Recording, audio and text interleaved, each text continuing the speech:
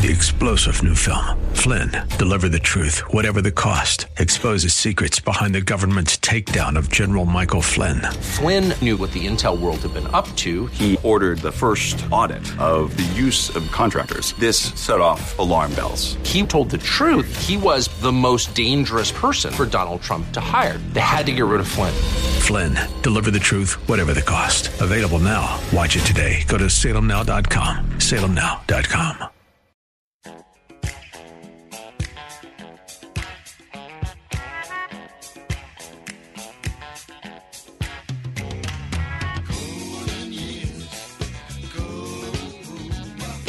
It's Ask the Lawyer with Mike Connors. Got questions concerning elder or estate law? Attorney Mike Connors has the answer. He was recognized in 2012 as one of New York's top lawyers by New York Magazine and brings over 30 years' experience to the table.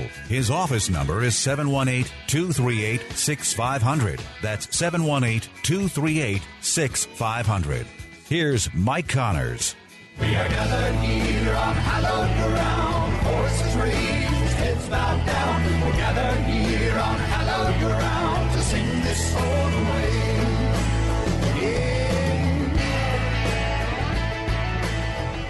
Yeah. Welcome to Ask the Lawyer with me, Mike Connors. If you've heard the show before, you know the format. If you haven't heard the show before, hey, welcome. Now, this show is in two parts. The first part of the show, which is the shorter part ordinarily, we talk about estate planning and elder law. The idea behind estate planning is to pass assets from one generation to the next, paying the least amount in taxes we need to pay legally, avoiding going through court, avoiding probate, and as far as elder law is concerned, trying to save assets from nursing home bills. The second part of the show, we talk about history, politics, religion. But first, let me introduce our guest attorney for today, Nicole Donnelly. Welcome to the show, Nicole. Hello. Thank you for having me. Okay, so Nicole, let me ask you something. How long have you been here at Connors & Sullivan? I am now a veteran. I've been here since June 29th of last year. I don't know if you call somebody who's here 10 months a veteran, but that's... With everything that we go through here at CNS, we absolutely are veterans after 10 months. Well, that's one thing, and I can tell you something right now. If you come in with a problem at Connors & Sullivan, we've seen it. You know, you can't make up a scenario that we haven't seen before. So, you know, we could go through some ridiculous scenarios, but we've seen them all. Nicole, where did you go to law school? I went to Toro Law out in Central Islip. Okay, and where do you live right now? Right now I live in Staten Island, but I'm born and raised in Brooklyn, and I speak full Spanish. Not that you would know that by my last name, but it is true. I am fluent. How'd you learn Spanish? I'm half Colombian, so at home, my mom taught it to me. Otherwise, she would beat me if I did not know it. And you live in Staten Island? Yes, I do. I'm sorry, but...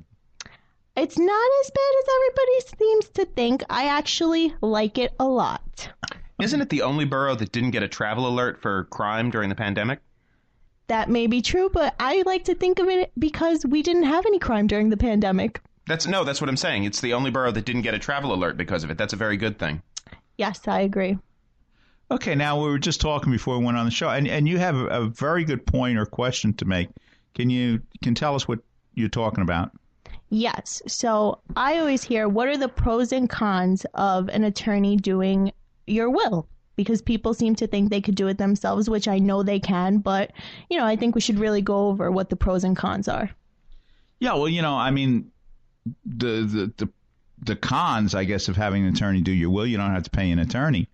The pros are, you know, a will is not as simple as you fill out a form and it's right. You know, you fill out the boxes in a form and you're okay. It doesn't quite work that way. A will is a writing that's witnessed by two people, and the two witnesses have to be willing to testify in court that they signed a will in accordance with the laws of the state of New York. And it's not just filling out a form. And sometimes, listen, from an attorney's point of view, I would say some of our biggest fees came from people writing their own wills. Because, you know, sometimes a clause is interpreted. It has to go to court. The judge has to decide what the will says, one relevant another. And that could take years for the judge to decide what the person meant by that will. And a lot of times when I see people, you know, do their own wills, a lot of times what they forget to do is put in the what ifs. You know, a lot of times you might say, well, if something happens to me, I leave everything to my... Okay, so far so good. But what if something happens to your son? What if you got grandchildren and they're underage and you want to leave it to your grandchildren, but you want to appoint somebody to take care of your grandchildren? That is something, you know, the what ifs are not, you know, are not really dealt with in a lot of these kits. And we had a case that guy wrote his own will, used 2 witnesses from, off the street to sign it who had very common names. And he died, and he had a $4 million estate. And then we had to try to find the witnesses because the gentleman also had relatives in Italy. And here's one of the things. When, you think, I got a will, it's going to go to the people I name in the will. It doesn't quite work that way. If you go through probate, and of course that's one of the things we can cover when we do some of our consultation is how to avoid probate, how to avoid going through court after you're gone. But if you have a will and you want to pass your assets through your will, you go through probate. And one of the problems about going through probate is everybody who's your next of kin by law has to officially receive a copy of your will. And if they don't consent to the will, it's going to go to court. It's going to be a court proceeding. It's going to be a lawsuit, and it takes time and money. And let's say for the sake of argument, you're in that situation, and you have 2 witnesses you pulled off the street to witness your will. And, they say, did you sign that will? Did you witness the will? Was it signed? Did he ask you to witness the will? Did he know he was witnessing the will? Was he of sound mind? And the witness says, I don't know. That's my signature. I don't know anything more. If you don't get truly unlucky and the witness says that's not my signature because they don't want to get involved. And that's one of the problems that happens when you just pull somebody off the street to witness a will, and then there's a problem with the will, or even the problem being that all the relatives don't consent to the will. Then it goes to court, and some witnesses think they can get out of testifying by saying, I don't remember anything, I don't know anything, saying, yeah, that's my signature, but I don't remember what I was signing. Well, that only makes the court proceeding worse. Maybe the will is not valid, and it's going to drag on for years and years. And, you don't want to go through probate anyway, but we certainly don't want to go through probate with witnesses who really don't know what they're doing. And I mean, if you work for Connors and Sullivan, you probably witnessed 20 wills in the first month you were here. Is that true for you, would you say?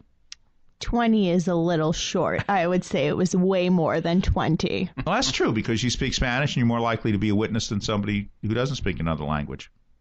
Yes. Yeah. So what happens when the will goes to court? Like, what's the difference? Does the court look at the will that an attorney prepares differently than the will that a person by themselves prepare?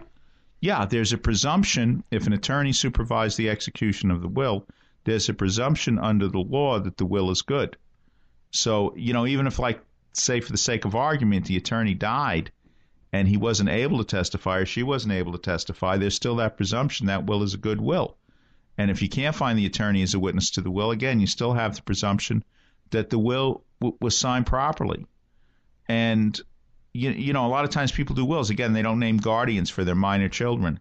They don't, like I said, don't take into account if somebody's going to contest the will, and anybody who's your next of kin by law can contest your will. And that means, let's say somebody's got a half-brother or sister they haven't seen in 20 or 30 years, and they're leaving everything to the sister that lived with them. Well, that half-brother or sister could contest the will and hold it for you. And then some people say, well, you'll never find him. Nobody will find him. We don't have to notify him. Yes, you do. And if you can't find, let's say, that missing half-brother, the court appoints a lawyer to protect the interests of the missing half-brother, and he can file objections to the will and drag it out through the courts for years and years. And the nature of the system right now in New York, there's going to be a settlement. And not only that, with COVID, when I say years and years, I mean years and years, because it could take a year or two just to get into the position where you get to a hearing where you can talk to referees and try to settle the case. And if the will goes through probate and somebody objects to the will, there's usually a settlement. Now, just for the sake of our listeners, do you want to explain a little bit what the pandemic has done to the courts? It's slowed it down dramatically because the courts are not open. You drop papers in a box in the front of the courthouse, hope somebody gets them. They're backlogged. And, things are not moving quickly. Things are not moving slowly. They're moving less than slowly. So you always wanted to avoid probate. It was always, bureaucracy and red tape. But right now, it's worse. You want to avoid probate. You put a plan together. If you have bank accounts, you have somebody else's name on it. You have a house. You have real estate. You put into a trust agreement. You avoid probate. Now we're going to go, to our second part of the show. Nicole, we're going to be talking about Daniel Boone. Do you know who Daniel Boone was? I mean, this is really short notice to ask me something like that. He's an American figure. He has a wonderful book written about him that I am looking at, and I have not had the time to go through the book because I'm so busy working for you all the time, Mr. Connors. But I will get on reading this book, and maybe we will pick up after that. And actually preparing for this interview, I realized I really didn't know that much about Daniel Boone. Now, most of the people my age or a little bit older or just maybe a couple of years younger, your vision of Daniel Boone is Fess Parker, who was on the TV series for 6 years. But if I saw that TV you wouldn't show. have seen it. You wouldn't have seen it. I mean, yeah, you can see it on MeTV or something every day, I think. There's a Daniel Boone they show on some of the old channels. But two things I learned about Daniel Boone. One, he wasn't tall, which Fess Parker was like 6'6", who played Daniel Boone on TV. And so, again, he wasn't short tall. either. He was wasn't average short. height. He was average height, but he the whole rest tall. of his family were very tall, and so he had a, I wouldn't say a Napoleon complex, but it did bother him a little bit. Which also means he didn't wear a coonskin cap because a coonskin cap makes you look shorter. And of course, for 6 years, Fess Parker was wearing a coonskin cap on every single one of the Daniel Boone episodes. So, those are two things I learned. But I really learned that I really didn't know that much about Daniel Boone. So if you don't know that much about Daniel Boone, we're going to be talking to Bob Drury. His book that he wrote with our old buddy Tom Clavin, who's been on the show I don't know how many times, Blood and Treasure, and the life and times of Daniel Boone. Next up, we're going to take a short break. Then we're going to listen to Kevin McCulley and then Bob Drury on Daniel Boone. If you're a homeowner age 62 or older and are finding it hard to pay off debt, or how about enjoying your retirement years with less stress? A government-insured reverse mortgage may be the answer or might be the perfect solution for you and your family.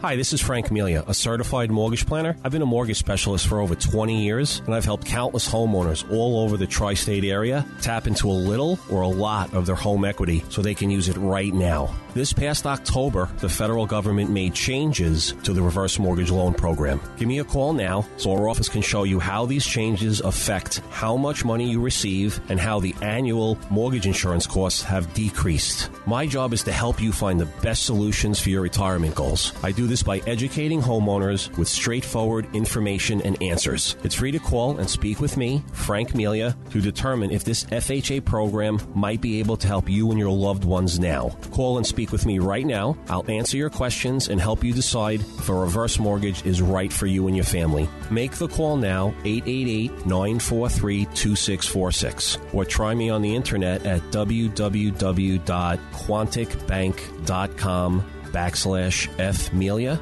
Once again, call 888-943-2646, and you could be on your way to a stress-free retirement. Frank Melia, NMLS number 62591. All loans provided by Quantic Bank, NMLS number 403503. Do you have somewhere to sleep? Did you eat today? Are you making ends meet? For thousands of New Yorkers, the answer is no. For children and youth, adults, seniors, people struggling with addiction or mental illness, and for the isolated, Catholic Charities of Brooklyn and Queens is there. With 160 programs and more than 4,500 units of affordable housing, Catholic Charities is one of the largest multi-service charitable organizations in the nation. We help change lives and build communities. If you or someone you know needs assistance, call 718-722-6001 or visit ccbq.org. Hi, Kevin McCullough. Every week, so honored to be able to present you an actual answer to an actual question posed to Mike Connors of Connors & Sullivan Attorneys at Law. They are the #1 premier firm dealing with estate care and elder law in the tri-state area. And Mike, this week's question comes from Mary. She said, I'm my mother's power of attorney. She wants to change her will, but is bedridden and can't go back to her lawyer's office. Since I am her power of attorney, can I have it changed for her? Mike Connors, what's the leading guidance there? Well, the short answer is no. You cannot change your will with the power of attorney. However, you know, in today's world, we can sign wills. She can change her will by Zoom, where if she's bedridden, somebody gets a laptop next to her bed or whatever, and we can talk to her and then change her will through Zoom right now. So, you know, just because she's bedridden doesn't mean we can't conduct business. And, of course, that's you know, great for right now for those people in nursing homes, because you can't visit people in nursing homes. But if we get a social worker in a nursing home to set up a computer connection, then we can conduct business. Well, and my guess is, if this is Mary's issue, that there may be a number of other people that are desiring to have something similar.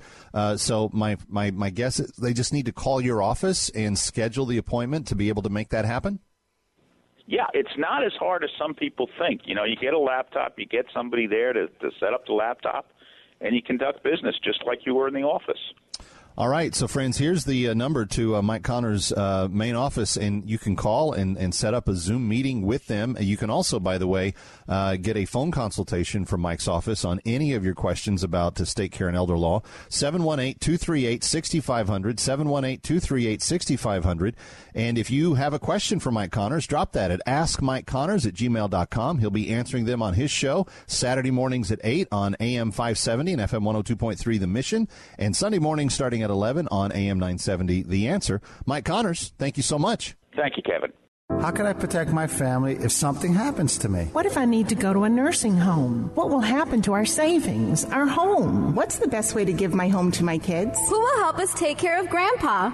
These and many other questions can be answered with a phone call to Connors & Sullivan, Attorneys at Law, PLLC, 718-238-6500. Mike Connors, one of New York Magazine's top lawyers, has over 30 years of estate planning and elder law experience. Mike and his team of professionals will help you protect your assets from probate, taxes, and nursing home costs so you can have peace of mind knowing you and your family will be taken care of and protected. I'm Mike Connors, founder of Connors & Sullivan. People don't plan to fail, they fail to plan. The time to plan is now. I'm Beth Connors. Call today for a free initial consultation with one of our experienced lawyers. Connors & Sullivan in Brooklyn, Queens, Manhattan, and Staten Island. Call 718-238-6500, 718-238-6500, or ConnorsandSullivan.com. Time now for Connor's Corner, where Mike takes a closer look at topics like history, politics, religion, and more. Here's Mike. Welcome to the Connor's Corner segment of Ask the Lawyer. You know, when I was just thinking the other day when I heard about this book, Daniel Boone, and I was thinking, you know, I really don't know that much about Daniel Boone. It seems like most of what I know about Daniel Boone is from a TV series with Fess Parker. So let's try to learn a little bit more. Bob Drury, welcome to Connor's Corner. Thanks, Mike. Thanks for having me on. Okay, well, what's the name of your book? Blood and Treasure. Daniel Boone. The subtitle is Daniel Boone and the Fight for America's First Frontier. And let me dispel a couple of Disneyfications, Fess Parker myths. Okay. Before we even go any further. Well, it's got to be an old guy like me. No, my son wouldn't know who Fess Parker You know, I was. say this when I give my Zoom presentations, and I could see half the people nodding their heads and half the people saying, Fess Parker? What the hell are you talking about? But anyway, the first one is Daniel Boone did not die at the Alamo. That was David Crockett. Well, that confused a lot of us a little bit younger because, you know, he wore the same hat and, you know, both that's shows. The second myth, Mike. Right? That is the second myth. Daniel Boone, I mean, he was an average, he had average height for the era. He was 5'7", 5'8". He was a stout man. He was a strong man. But all his cousins on his mother's Welsh side for the era were kind of giants. They were 6'2", 6'3", 6'4", and he always felt that he was short. And so he hated a coonskin cap because he thought it made him look shorter. So that's, once again, that's Crockett with the coonskin cap.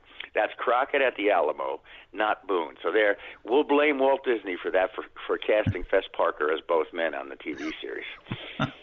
Well, Fess Parker made a lot of money, so I think he's ahead of the game, or he was ahead of the game. Hey, listen, I think I grew up in the late 50s. I probably had a coonskin cap. You know, all the kids were wearing them in those days, the second and third and fourth grade. So anyway, so ask the lawyer. What is Daniel Boone going to ask the lawyer, or what is the lawyer going to ask me about Daniel Boone? Well, we spent time, that's the Connor's Corner segment. We spent time on history, so forth. So who was Daniel Boone? Well, Let me back up just a little bit and maybe shock you a little bit. But when my co-author Tom Clavin and I first began the concept, or first started digging into the research for the concept, and I just want to interrupt you slightly. Tom's been on our show many times talking about the Old West. There you go, his trilogy, wonderful gunfighter trilogy. Anyway, Mike, Boone was the furthest thing we thought we'd be writing about. He was totally off our radar. We wanted to write a biography of the era. In fact, we think we have written a biography of the era. And at first, like in our book, The Heart of Everything That Is, let's tell this story through the eyes of a Native American. And so we looked into Pontiac's Rebellion. We looked into Tecumseh. We looked into Indians that most people have never heard of, Cornstalk, Little Turtle.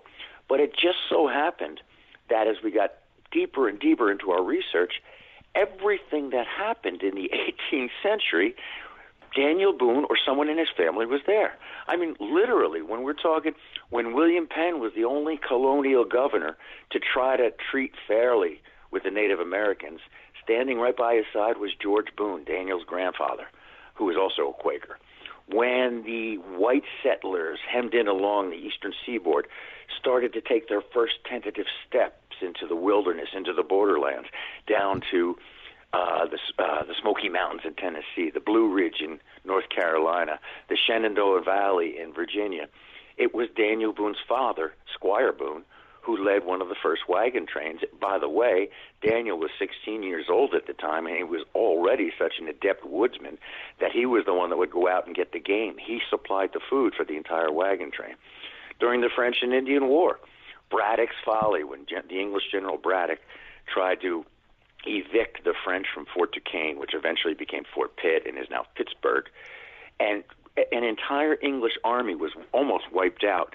Daniel Boone was a teamster on that expedition, on that engagement. He was almost killed right next to, he was 20 years old, he and the 23-year-old Lieutenant Colonel militiaman George Washington were very nearly killed on that expedition.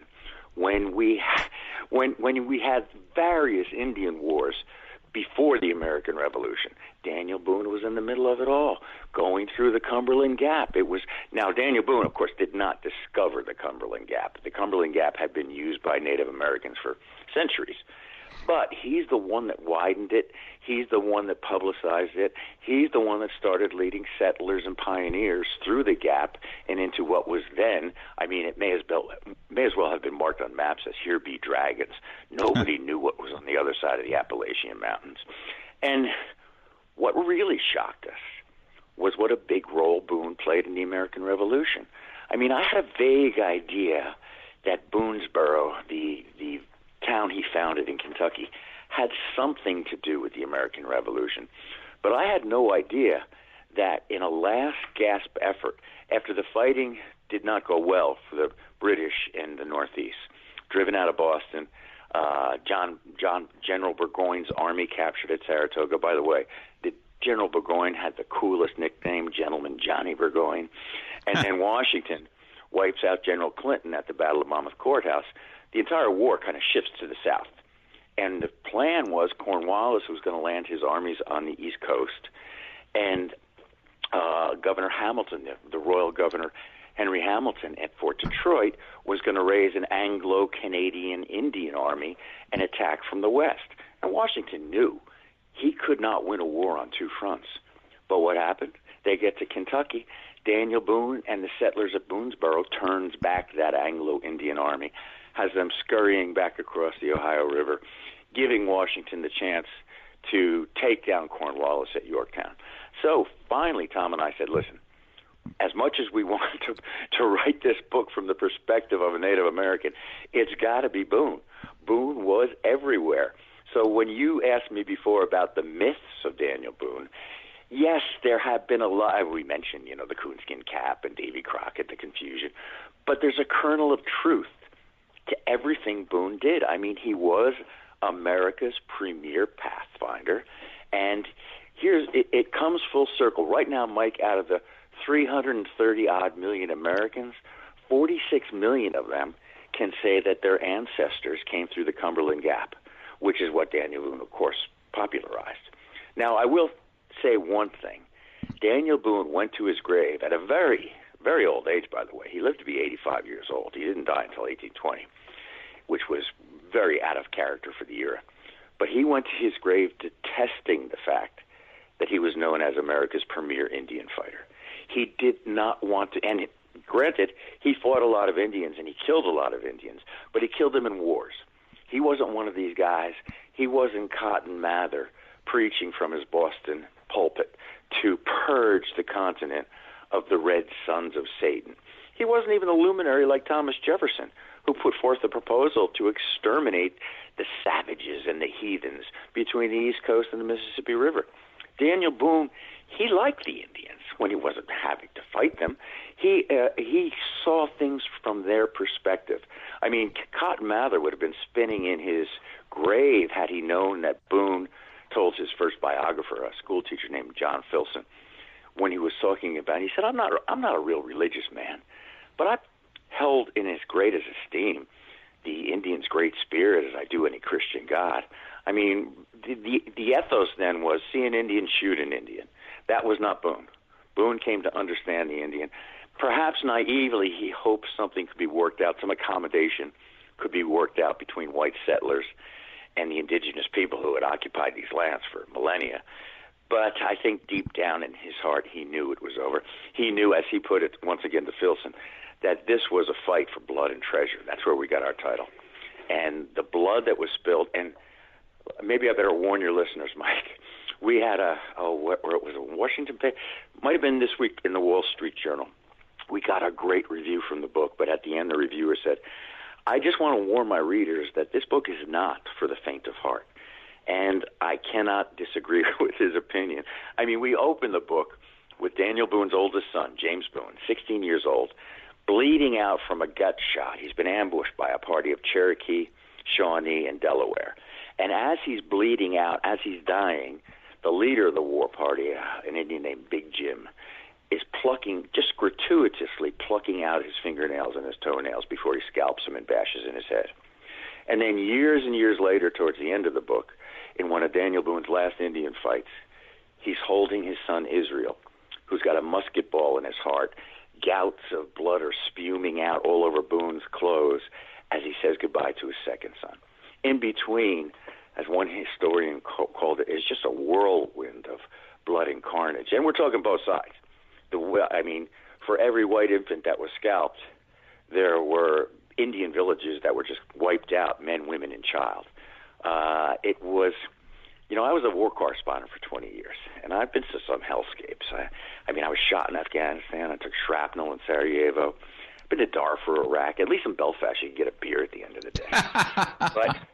But I tell you what, the violence that permeated this era, I knew, of course, we all know that from the moment that European immigrants set foot on the fatal shores of North America, that there was going to be blood and combat for land. It was no coincidence that the Jamestown settlers chose John Smith, and the Pilgrims of Plymouth Rock chose Miles Standish, both soldiers of fortune, as their expeditionary leaders.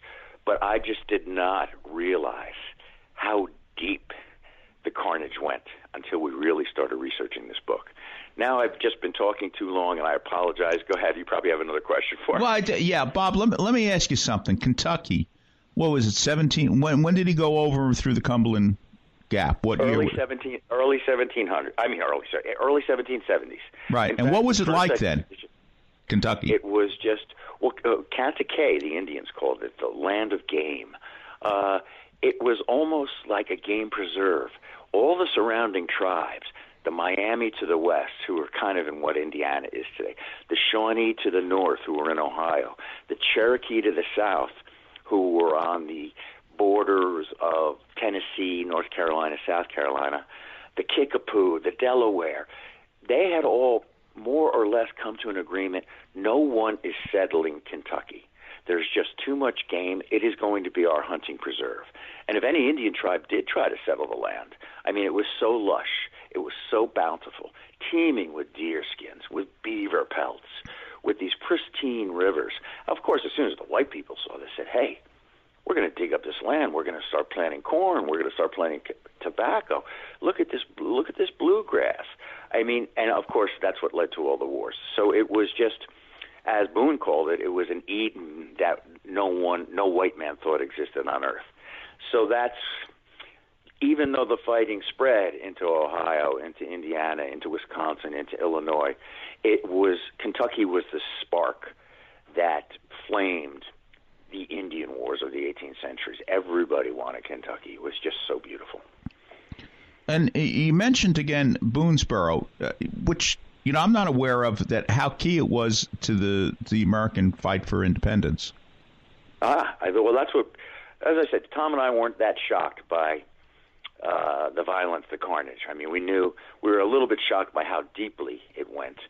But what did shock us was what a great role, what a big role Boone played in the American Revolution. I mean, if Washington had been stuck in a vise between Cornwallis's redcoats moving west from the coast and Henry Hamilton's redcoats, Canadians, and an Indian army of 1,000 moving east, the plan was we'll roll through Kentucky. There's a few sparse outposts, Boonesboro being the largest of them. Then we'll take Fort Pitt, which the British had abandoned and was now occupied by the Americans. And then we'll just roll south. We'll roll up on George Washington's flank, and this little rebellion of theirs will be all over.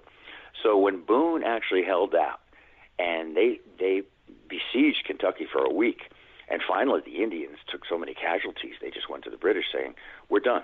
You promised us booty. You promised us loot. You promised us spec. You promised we could roll through this Kankakee, as they called it. And these white settlers, with their long rifles, they're just blowing us to pieces. We're not fighting anymore.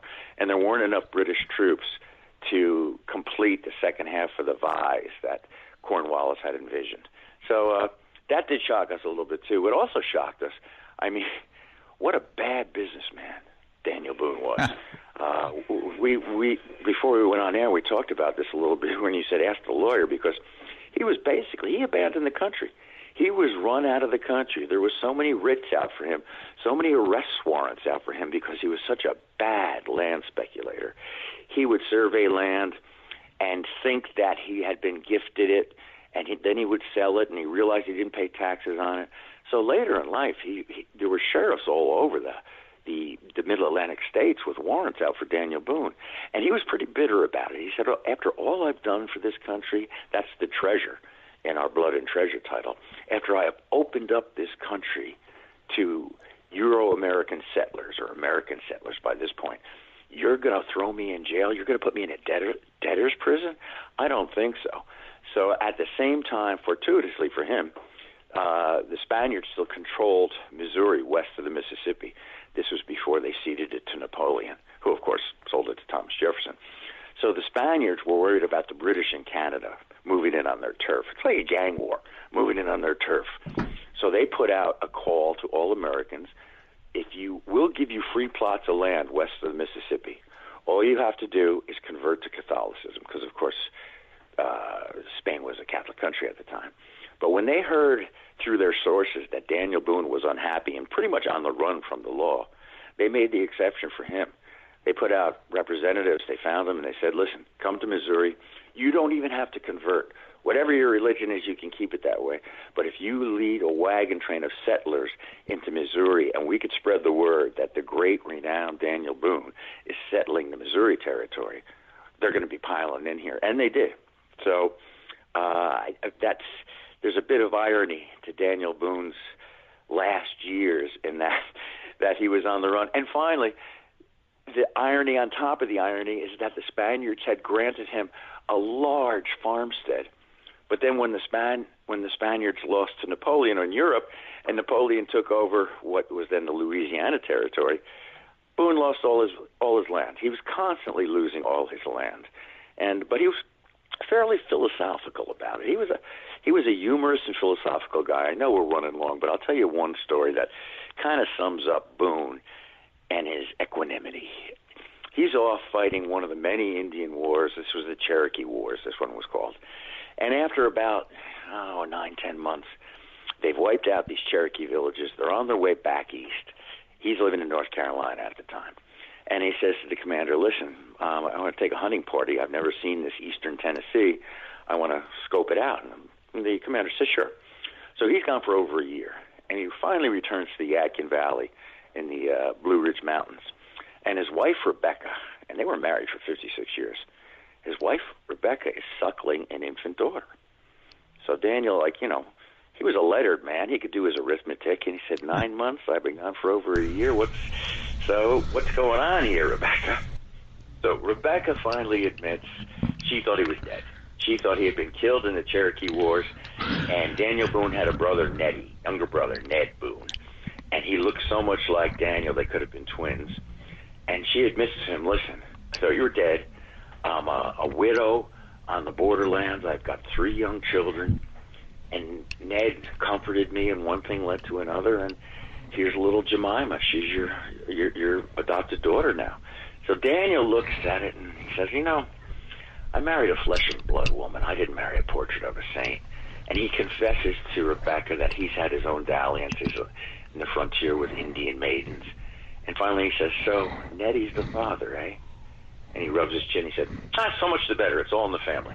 And for the rest of his life, he treated Jemima as his own daughter. He never held any animus towards Nettie, who, by the way, Daniel Boone and Nettie were coming back from yet another Indian war. They broke off to hunt, and a Shawnee war party. Boone was off in the bush killing a bear. He hears gunshots. He rushes back, and the Shawnees are kneeling over Nettie. They've killed him, and they're cutting off his head because they think it's Daniel Boone. That's how much they looked alike. They want to bring the head back to the village, say, we killed the great Daniel Boone.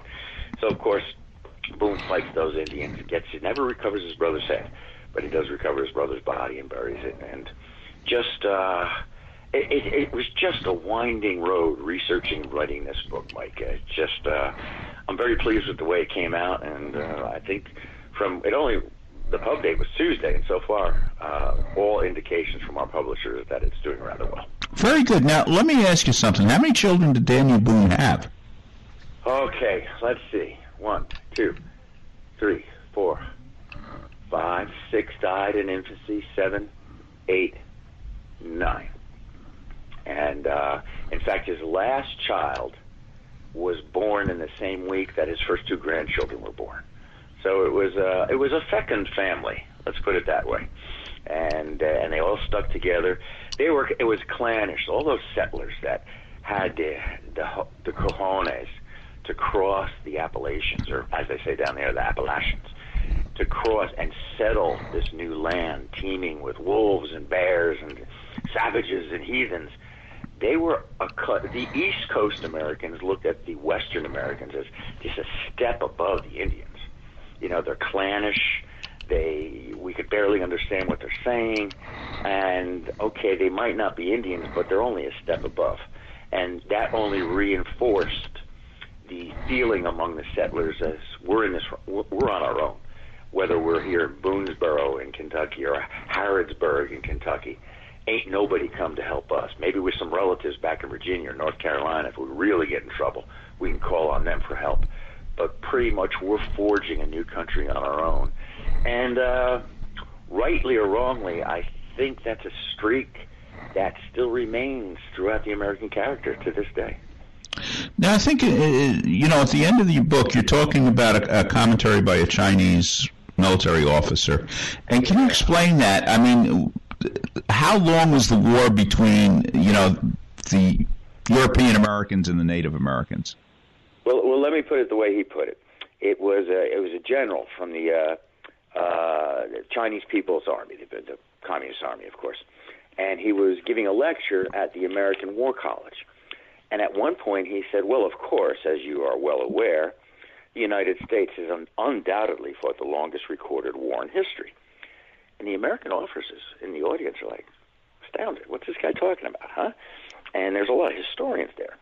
And they're thinking, and this was several years ago, so we had not yet been in Afghanistan for 20 years. We were maybe in our 14th or 15th year. And they're saying, okay, we've been in Afghanistan 14 years, but we've never had anything like Europe's bloody 30 Years' War, not to mention its 100 Years' War. And this one historian, Peter Myslowski, a military historian, he wrote, that's a dubious assertion. What's this guy talking about? And in the next breath, the Chinese general says, of course I'm talking about your 300-year war against America's indigenous people, the Native Americans. And even Maslowski came about in a book that he wrote. He said Euro-Americans did wage, in fact, a protracted war to conquer Indian nations in order to acquire their land and its resources. And it's very similar to what Francis Jennings, an earlier historian, had written. Let me make sure I get this straight. I'm reading. Europeans did not conquer wilderness. They conquered Indians. They did not discover America. They invaded it. And that's what the Chinese general was talking about. Sure, there might have been, villages in Afghanistan or on the Mongol steppes that fought with each other for, centuries, but never in recorded history has a war gone on for 300 years as the war did between first the Europeans, then the European Americans, then the Americans and the indigenous people of the North American continent. Would Daniel Boone have looked at it as one war if he would have mentioned a conflict against the Cherokees or conflict against the Shawnees or whatever? I don't think he had that big picture in him. You got to remember, we're talking about the 1700s.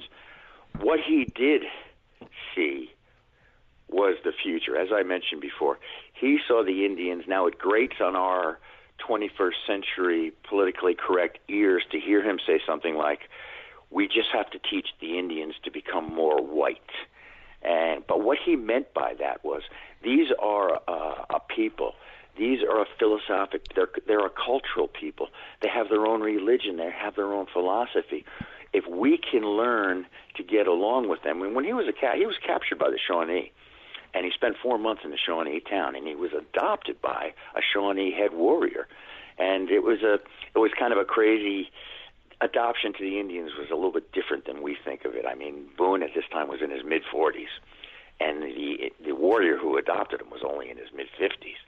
But that's how much that Boone respected them, and they respected Boone, that he allowed himself to become adopted. And he would sit every night, and he learned the Shawnee language, and he would talk to this warrior, Black Horse, and they would say, what can we do to save our lands? And because Boone knew you don't have the outward, you don't have the guns and the muskets and the long knives, and B, your culture has already been debilitated because these people who had been here for millennia, they had never built up any kind of immunity to smallpox, to measles, to mumps, to alcoholism. He said, one way or another, we're going to get you unless you become more like us. You have to, stop being buffalo hunters. And believe it or not, buffalo were ranging east of the Mississippi then. You have to stop being buffalo hunters, and you have to start bringing in cattle herds. And let me teach you how to use a loom. And, of course, the Indians were not going for this at all, saying, no, this is not our culture. That's your culture. Never the twain shall meet. And so I think that's what that Chinese general meant by that. But if you're asking, did Boone saw the big picture, but I don't think he saw the Chinese general's big picture.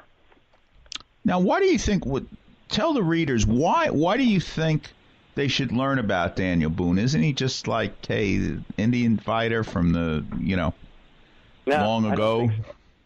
I think he was. I mean, there are other frontiersmen, not as well known. Simon Kenton springs to mind. James Harrod springs to mind. But they did not roam as far and as wide and explore as Daniel Boone did. If you, no matter what side of the Native American question you were on, whether you think that this country was stolen in entirety from the Native Americans or whether you think to the victor belongs the spoils, Daniel Boone roamed further and wider than any American pathfinder, I'd say, in the history of the United States. I mean, maybe you might want to throw Neil Armstrong in there, who got to the moon. But Daniel Boone, as I said in the very beginning of our conversation, the myths that sprung up around Daniel Boone all had a kernel of truth. And We're not talking fictional character like Johnny Appleseed or Paul Bunyan or John Henry. We're talking about a flesh and blood man who actually performed the feats that we kind of have a vague idea of today. You know, Disneyfication of Daniel Boone has really distorted our idea of him. But this guy was I can't swear on your show, but I think you knew what I was going to say. He was a badass dude. All right. The name of the book is Blood and Treasure. The authors, Blood and Treasure, Daniel Boone and the Fight for America's First Frontier. The authors, Bob Drury and Tom Clavin. Bob Drury, thank you for being on Connor's Corner. Hey, Mike, thanks. Anytime. Good luck to you. Thank you. Daniel Boone was a man, yes, a big man, with an eye like an eagle and as tall as a mountain was he. Daniel Boone was a man, yes, a big man. He was brave, he was fearless, and as tough as a mighty oak tree. From the coonskin cap on the top of old and to the heel of his rawhide shoe, the rippin'est, roaring'est, fighting'est man the frontier ever knew. Daniel Boone was a man, yes, a big man, and he fought for America to make all Americans free. Daniel Boone.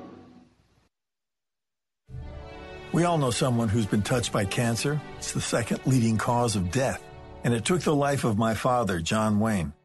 But even in his final days, he was thinking about helping others and publicly campaigning to raise awareness about cancer. His courage and grit inspired our family to do everything we could to fight the big C, as my dad called it. So we did something about it and founded the John Wayne Cancer Institute 35 years ago to advance life-saving research. Our discoveries are fundamentally changing the way cancer is treated around the world. Cures are within our reach, but we can't do it alone. I'm Patrick Wayne, and I'd be honored if you joined us in the fight against cancer. You can make a lasting legacy by helping to eradicate this deadly disease. Together, we can save lives. To learn more, visit jwcigiving.org. That's jwcigiving.org.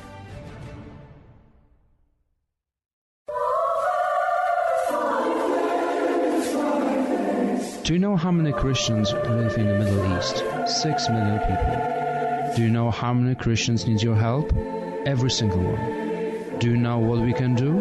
With St. Francis in Beirut, we can give them hope. We can give them medicines. We can give them medical equipment. We can give them everything they're looking for. Because some others decided to remove Christianity from the Middle East. But if we will help them every single day, not just to feed them or clothing, it's all about giving them another day with the idea that they are recognized, that we love them, they're our cousins, sisters, they're our roots. So St. Francis in Beirut, it's all about helping Christians. And you can be part of that help too. If you want to help Father Paul in his mission, send your donations to St. Francis in Beirut, 213 Stanton Street, New York, New York, 10002. Welcome back to Ask the Lawyer with me, Mike Connors, now accompanied by my wife, Beth. Hello, everybody. And my son, Michael, again. Hello, everyone. You know, like, talking about Daniel Boone, I was thinking about Fess Parker, because to a lot of us, Daniel Boone, Fess Parker is Daniel Boone. Absolutely. And, Beth, we were just talking the other day, we were watching them, where Fess Parker, that was where he got his big break, or from that movie he got his big break. Oh, he was great in that. I mean, he was talented. If y'all haven't seen Them, that's one of those very good, 50s sci-fi movies. I mean, it's a lot of fun. That was a great time for just sci-fi concepts making it into film. You've got Them, The Thing from Another World, Godzilla. I mean, all sorts of stuff. Now, I know some of you out there saying, wait, when Fess Parker wasn't in Them, it was James Arness. And that was the thing. Walt Disney was watching them to see James Arness because he was thinking about making James Arness Davy Crockett. But he saw Fess Parker in a smaller role and was so impressed by Fess Parker in the smaller role, he became Davy Crockett. Then he did a lot of movies for Disney. Then he did a few Hollywood movies in between, and then he went back to Disney to, do the Daniel Boone series, which I have to admit is one of my favorite series, during that time period, because it was American history. It was an American hero. And, Fess Parker was a very interesting actor. I really do think he was a better actor than he got credit for. And my understanding is he ended up a very successful businessman after his acting career was over. So, that's good. Rest in peace, Fess Parker, Daniel Boone, Davy Crockett. But I'll tell you something, it burst my bubble to find out that Daniel Boone did not wear a coonskin cap.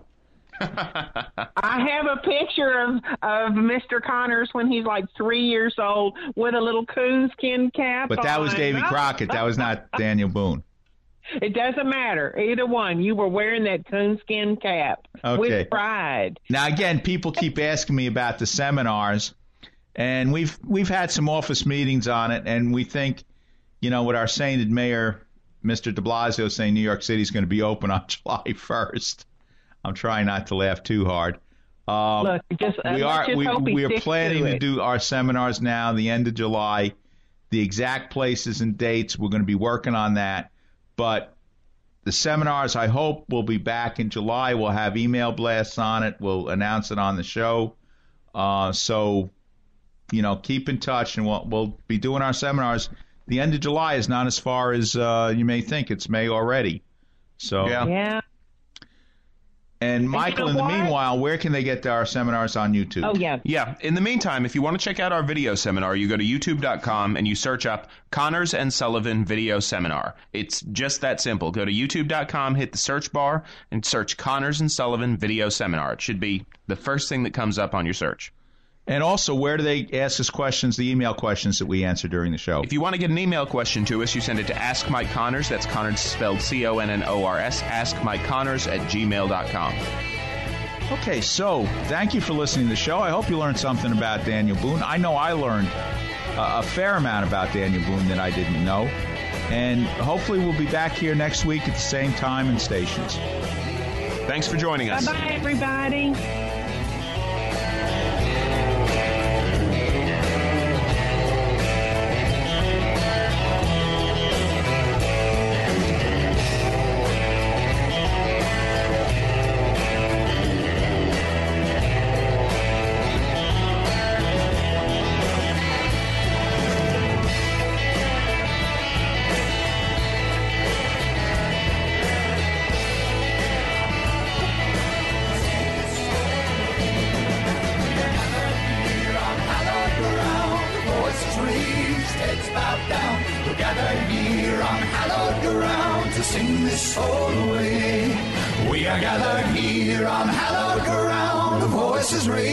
Heads bowed down, we're gathered here on hallowed ground to sing this soul away. We are gathered here on hallowed ground, voices raised, heads bowed down. We're gathered here on hallowed ground to sing this soul away.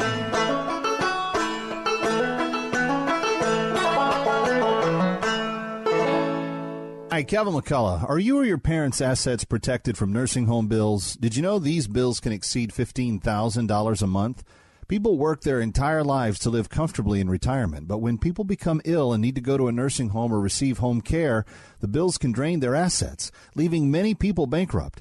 The good news is that you can prevent that from happening if you plan in advance. Connors & Sullivan's lawyers can customize a plan that specifically protects your interests, including your home. Schedule a free comprehensive telephone consultation with Mike Connors to discuss your issues and concerns from the security of your home. Call today, 718-238-6500, 718-238-6500. Don't let nursing home bills take your life's savings and leave you and your loved ones bankrupt. Don't wait another minute. Mike Connors can take you through the process by telephone and start a plan designed for you today. That's 718-238-6500. 718-238-6500. The preceding pre-recorded program paid for by Connors & Sullivan Attorneys at Law, PLLC.